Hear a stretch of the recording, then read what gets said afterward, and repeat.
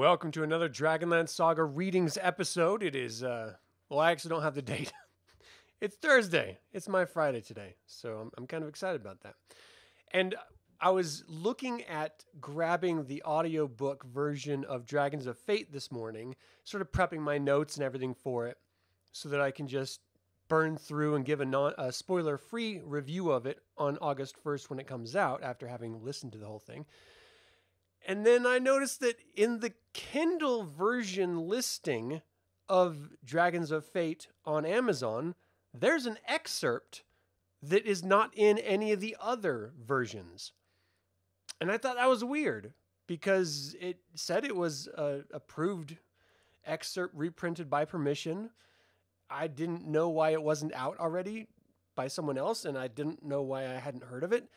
But I thought, hey, I might as well just read this. Even if it's not an officially released preview, I'm still going to read it because I'm curious. I'm interested. And all of these little previews sort of interweave in ways. So this one is an excerpt from chapter 1. So it's right before the excerpt number 2, which again is before excerpt number 1, right? So it goes 3, 2, 1. That's the whole thing. Hey, Chris, how you doing, man? Happy early weekend indeed. All right, so let's get into this. Before I start, I would like to take a moment and thank the members of this YouTube channel. I invite you to consider becoming a member if you're not already by visiting the links in the description below, and remind you can always pick up Dragonlance Gaming materials by using my affiliate links, also in the description below. And if you're a member, then after this, you're going to get a member-only reading episode, which should be fun. So consider. I don't know. All right, let's do this. Again, this is from Amazon, and I can actually probably show you the page, but it's Amazon, and I don't want to have to deal with it. All right, here we go. Now, here we go. Dalamar the Dark was centuries distant from those who had been stranded in time by the destruction of the device of time journeying. Yet he had them on his mind as he left the office of Astinus, carrying the shattered remains of the device in a black velvet sack. He kept seeing over and over the moment when he had entered the artifact room in the great library of Palanthus at Astinus's bidding to find the monk Brother Cairn standing motionless among the wreckage of the device. The floor was littered with debris, cogs, wheels, jewels, metal shards, a broken chain. "I ordered him not to move until you arrived," Astinus had told Dalamar, "to see if you could salvage it."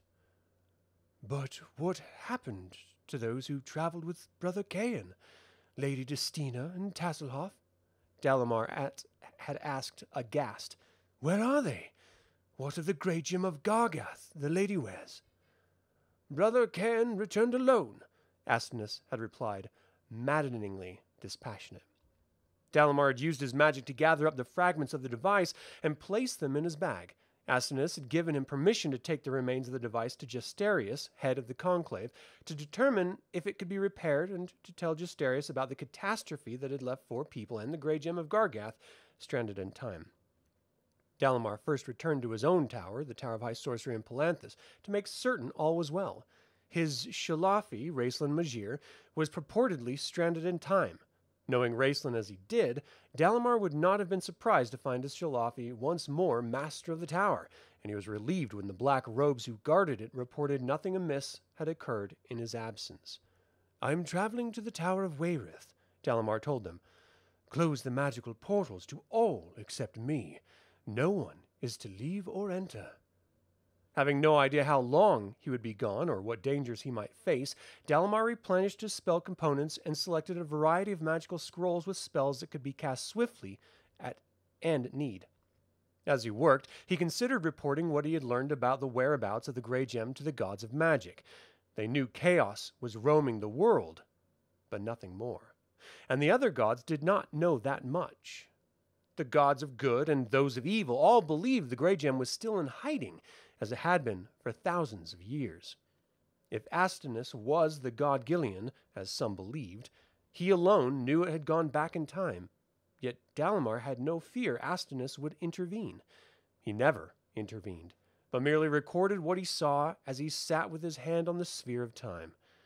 When the world ended, the last sound would be the scratching of Astonis's pen. "Better if I deal with this disaster quickly and quietly, without divine interference," Dalamar said to himself. He did not have time to send word to Jasterius that he was coming. Walking the paths of magic, Dalamar arrived at the Tower of Wayreth without warning, and the sudden appearance of the master of the Tower of Palanthas materializing in the entry hall threw the guardian mages into confusion and alarm. Every master refurnished the tower to suit himself or herself. Since mages came from all over Anslon to take their tests at the Tower of High Sorcery in Wayreth, Jasterius had designed the entry hall to be welcoming. Tapestries celebrating magic lined the walls. A rug carpeted the cold marble floor. The guardian mages were playing at Kaz on a board they had set up when Dalamar's arrival triggered the warning bell that sounded throughout the tower. The two guardians jumped to their feet, ready to defend their posts. Both immediately recognized Dalamar, who was the only elf archmage to ever take the black robes. "I must speak to Jasterius," said Dalamar. The guardians sent for the chief apprentice. Once she recovered from her shock, she approached him. "Master, this is unexpected." Dalamar cut her off. "I must speak to Jasterius in a matter of utmost urgency." "I fear the master is not here, sir," the apprentice told him. "He's traveled to his home to dine with his wife and their new baby daughter." "Fetch him," said Dalamar. "Now." "Yes, master. Right away, master." She escorted Dalamar to one of the antechambers where the students usually waited to take the test. The small room was furnished with chairs and a table where nervous applicants could study their spells. Dalamar had forgotten until the apprentice mentioned dinner that he had not eaten all day. The apprentices served him bread with clotted cream and honey and brought a flagon of elven wine. By the time he had finished his meal, Jasterius had returned. Jasterius was in a good mood following his visit with his family, but when he saw Dalamar's expression, his pleasure evaporated. "What has happened?" Dalamar glanced about. The apprentices had disappeared, leaving the two alone, but the walls have ears, especially in magical towers, and he did not want to say more than necessary. "The Grey Gem." Jasterius was grave. "We will go to my quarters. We can speak in private there." He escorted Dalamar to his private chamber. People were always amazed that the two men were so vastly different and should have been sworn enemies were in fact extremely good friends. Both were dedicated to the magic and to the gods they served. Jasterius was a human in his early 50s who wore the red robes of those dedicated to Lunatari, the neutral goddess of the red moon. He walked with a crutch, for his test in the tower had left him crippled in body, though stronger in spirit and resolve. He was still hale and fit, only the few strands of gray in his hair and beard gave evidence of his age. Dalamar was a Sylvanesti elf with black hair and almond eyes. He wore the black robes of Nuatari, the god of the dark moon. He was over 100 years old and in the prime of his life. Acting as a spy for the Conclave, Dalamar had served Raistlin Magir all after his Salafi had claimed the Tower of High Sorcery in Palanthas. Raistlin had discovered his betrayal, and Dalamar still bore the marks of his Shalafi's wrath on his flesh. The master's quarters were designed for comfort rather than elegance, with several large overstuffed chairs that were cozily shabby. The walls were lined with shelves of books. Jasterius placed a warding spell on the door and, leaning on his crutch, turned to his companion. "You spoke of the Grey Gem. You have news?" "The worst possible," said Dalamar grimly. "Lady Destina and the Grey Gem have traveled back in time to the Third Dragon War. Tasselhoff Burford is with her, as are Sturm Brightblade and Raistlin Magir, both men very much alive. That is the bad news. This is what makes bad news worse."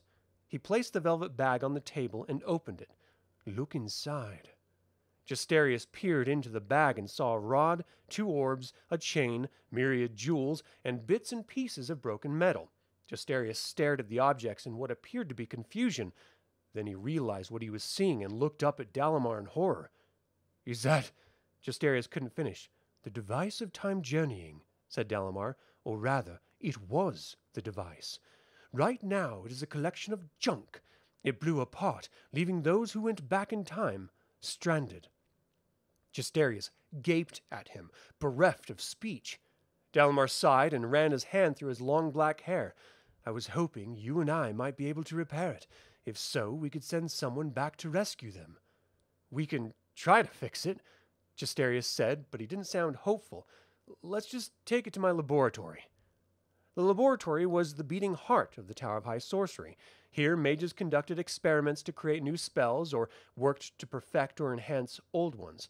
The walls were lined with metal shelves containing jars and bottles and canisters of spell components, all neatly labeled and placed in alphabetical order. Since the risk of fire was high, given the nature of some of the spells, no spellworks were kept within the laboratory, although they could be brought inside. Those who worked or studied here sat on metal stools. The familiar smell of spell components enveloped Dalamar as he entered. Pungent spices, acrid chemicals, drying herbs, and the sickening smell of decay. He glanced swiftly about. He did not expect to see any secret experiments. Jasterius was far too careful for that. But he might gain some idea of the field of study the Archmage was pursuing. He saw nothing of interest, however. Apprentices working in the laboratory jumped to their feet in respect when the two masters entered. Jasterius ordered them away, shut the door, and cast a locking spell on it. Dalamar carefully emptied the bag onto a marble work table, whose smooth surface contained no runes or any other symbols of magic that might interfere with the magic of the device. Jasterius gazed in dismay at the pile of glittering jewels, the numerous tiny cogs and small wheels, the chains and orbs. "Did you find all the pieces? Is this everything?" And that is the end of this preview. So that actually makes a lot of sense in relation to the last preview that I had read, the last excerpt, where they're going to a third party, another woman, and asking her, "Hey, can you fix this?" I was complaining that, well, why don't they just try to fix it since they're masters of towers of high sorcery? Well, they're missing pieces, so they can't put it together. They're definitely not engineers or metal workers, so they couldn't manufacture the pieces. So it makes sense that they would then go to a metal worker in order to do that. And then, of course, the person they go to makes perfect sense because, of course, they are a daughter of the one who made that magical time-traveling clock that we saw in Dragons of Summer Flame, I believe it was. Or not Summer Flame, but Dragons of Vanished Moon, or whatever the first War of Souls novel was. All right. Hey, Charlie, how you doing, man? Any interest in the new Baldur's Gate 3 game coming out? Not really. I'm in the middle of a couple different games, actually. So I'm playing The Last of Us Part 1 for PC, the new remastered one that just came out last year. Finally, now that my PC can handle it. And I'm still wrapping up like Lego Skywalker Saga and stuff like that. So I don't know. If it's really good, then maybe I'll take a look at it. Malcolm, thanks for tuning in. Good to see you. It's so cool getting to see these stories with these great characters, pictures where the setting was just a few years ago. You're pumped. I'm with you, Chris. This setting was dead a few years ago, and now it is thriving again, and I'm super stoked about it. So Raceland hit Dalamar with 5-finger death punch. Charlie. Yeah, kind of. I mean, it was more of a delicate love tap, I imagine, that just seared him. I bet, Dalamar had no idea it was coming. He was just like, "Open your shirt." Or he was like, "Open your shirt." And Dalamar was like, "Okay." And Raceland was just like, "Kaya!" Sort of got him. All right, what's the one thing you guys want to see in this second novel? Lord Soth, Charlie. Well, this is definitely before Lord Soth's time because we're back in the Age of Might with Huma and Magius. So Lord Soth wasn't even a twinkling in his ancestors', you know. So, I mean, ultimately, we're not going to see Soth. We're going to, maybe we see Dracos. That would be kind of cool. If memory serves, that was the bad guy, right? That was running the Dark Queen's army. It's been so long since I read the Legend of Huma. I can't really remember all of the names in it. So that would be dope if we got to see him. A little bit of a spoiler here. If you guys haven't listened to Tracy Hickman's latest interview that I shared on the community tab of this YouTube channel, then he also said this is the second novel, very much like Dragons of Winter Night. Now, we all know Dragons of Winter Night is where Sturm died at the Tower of High Sorcery by Kitiara, the Dragon High Lord. So, if this is going to be a similar dramatic ending, I propose, and I'm proposing spoilers here. This is just me hypothesizing, but if you don't want any spoilers, turn this off.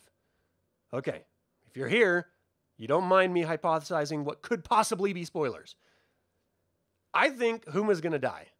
I think that is going to be the main dramatic ending of Dragons of Winter Night. Huma's going to die. I don't know if Sturm is going to end up being the one who saves and defeats the Dark Queen, which would be dope as hell, I think, in the third book. But I think Sturm is going to pick up from where Huma left off because Huma's going to die because chaos is in time now and messing everything up. That's my guess. Let's see. Hey, D20, how you doing, man? You guys should go check out his channel because he's got a whole bunch of D&D live plays and tips and stuff for running Shadow of the Dragon Queen. So it's really good stuff. Not to mention interviews and stuff like that. It's good stuff. So let's see. Messed up lizard face. Looking forward to listening to this on the Gen Con road trip. Yeah, Gen Con. I've never gone to Gen Con. I always want to, but I'm terrified of the smell that I hear about. What is it about D&D players, grognards in general, that hygiene is just not in their cards for them? They just got like really low rolls on their comeliness. Is that it? They just don't know how to wash? Is that it? Just get some Old Spice deodorant, all right? Do something. Hook a brother up. Good.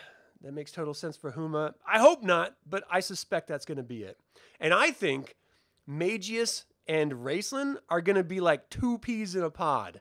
They're going to be like super tight bros, like the best dude bros of all of Dragonlance. They're going to be finishing each other's sentences. Excuse me. They're going to be high-fiving at the top of the High Claris Tower. They're going to each be casting fireballs, look at each other and just like wink and then get right back into War Mage mode. They're going to be having a good old time, I bet. Bad smell is a risk. Yeah, what do you guys think is going to happen in this? Because it's all speculation. No one knows yet, except for the people who have gone to their bookstores and it's actually on the shelves right now. So this book is out right now, regionally in some places. It's just not officially out until the 1st next week. I'm excited. I plan on, again, getting that audiobook, burning through it, and giving you a spoiler-free review on the 1st, which I think is a Tuesday. And then I'll give you my spoiler review a week later to kind of give people a chance to read it themselves. And then we can just sort of have a good conversation about what the book is. And I'm really excited for that. The new buddy comedy coming soon, Huma and Sturm. I don't know if Huma and Sturm are going to be buddies. I really do think if there's a travesty that's going to happen, something akin to Dragons of like Winter Night, then I do think it's going to be either Magius or Huma that bites the dust. 100%. It has to be one of them. Otherwise, I mean, I guess you could say the travesty is Sturm or Raceland dying out of time. But I can't imagine Margaret okaying Raceland being killed off. Ever. And because, again, he never died off. He was given peace at the end of the Legends trilogy because of his sacrifice by Paladine, but he came back. And he keeps coming back. So, I don't know.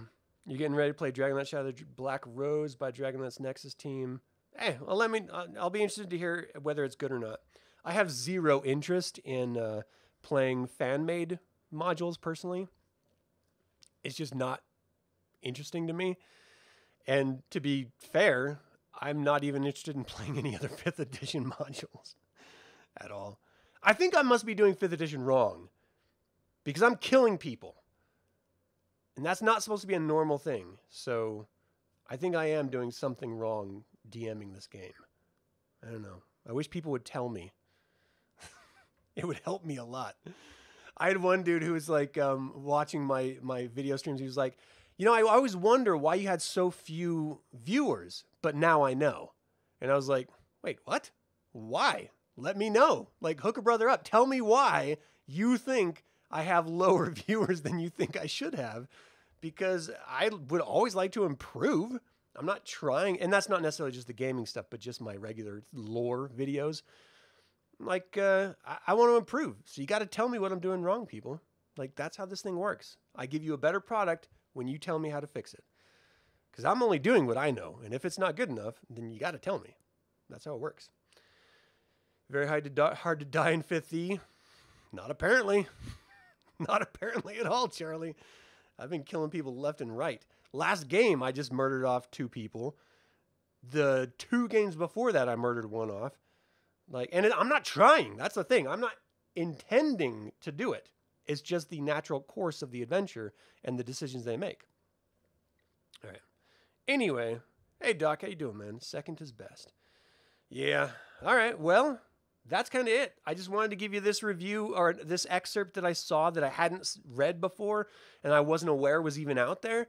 And I've done that now. So you've killed several at the end of Shadow of the Dragon Queen. It gets harsh. Oh, really? All right. All right. I will be prepared for that then. Everyone needs to be emotionally prepared, players. Take a deep breath. It's going to be okay. We'll get through this together. I promise. It's all for the betterment of the story, ultimately. You know, I'm not like trying to murder people.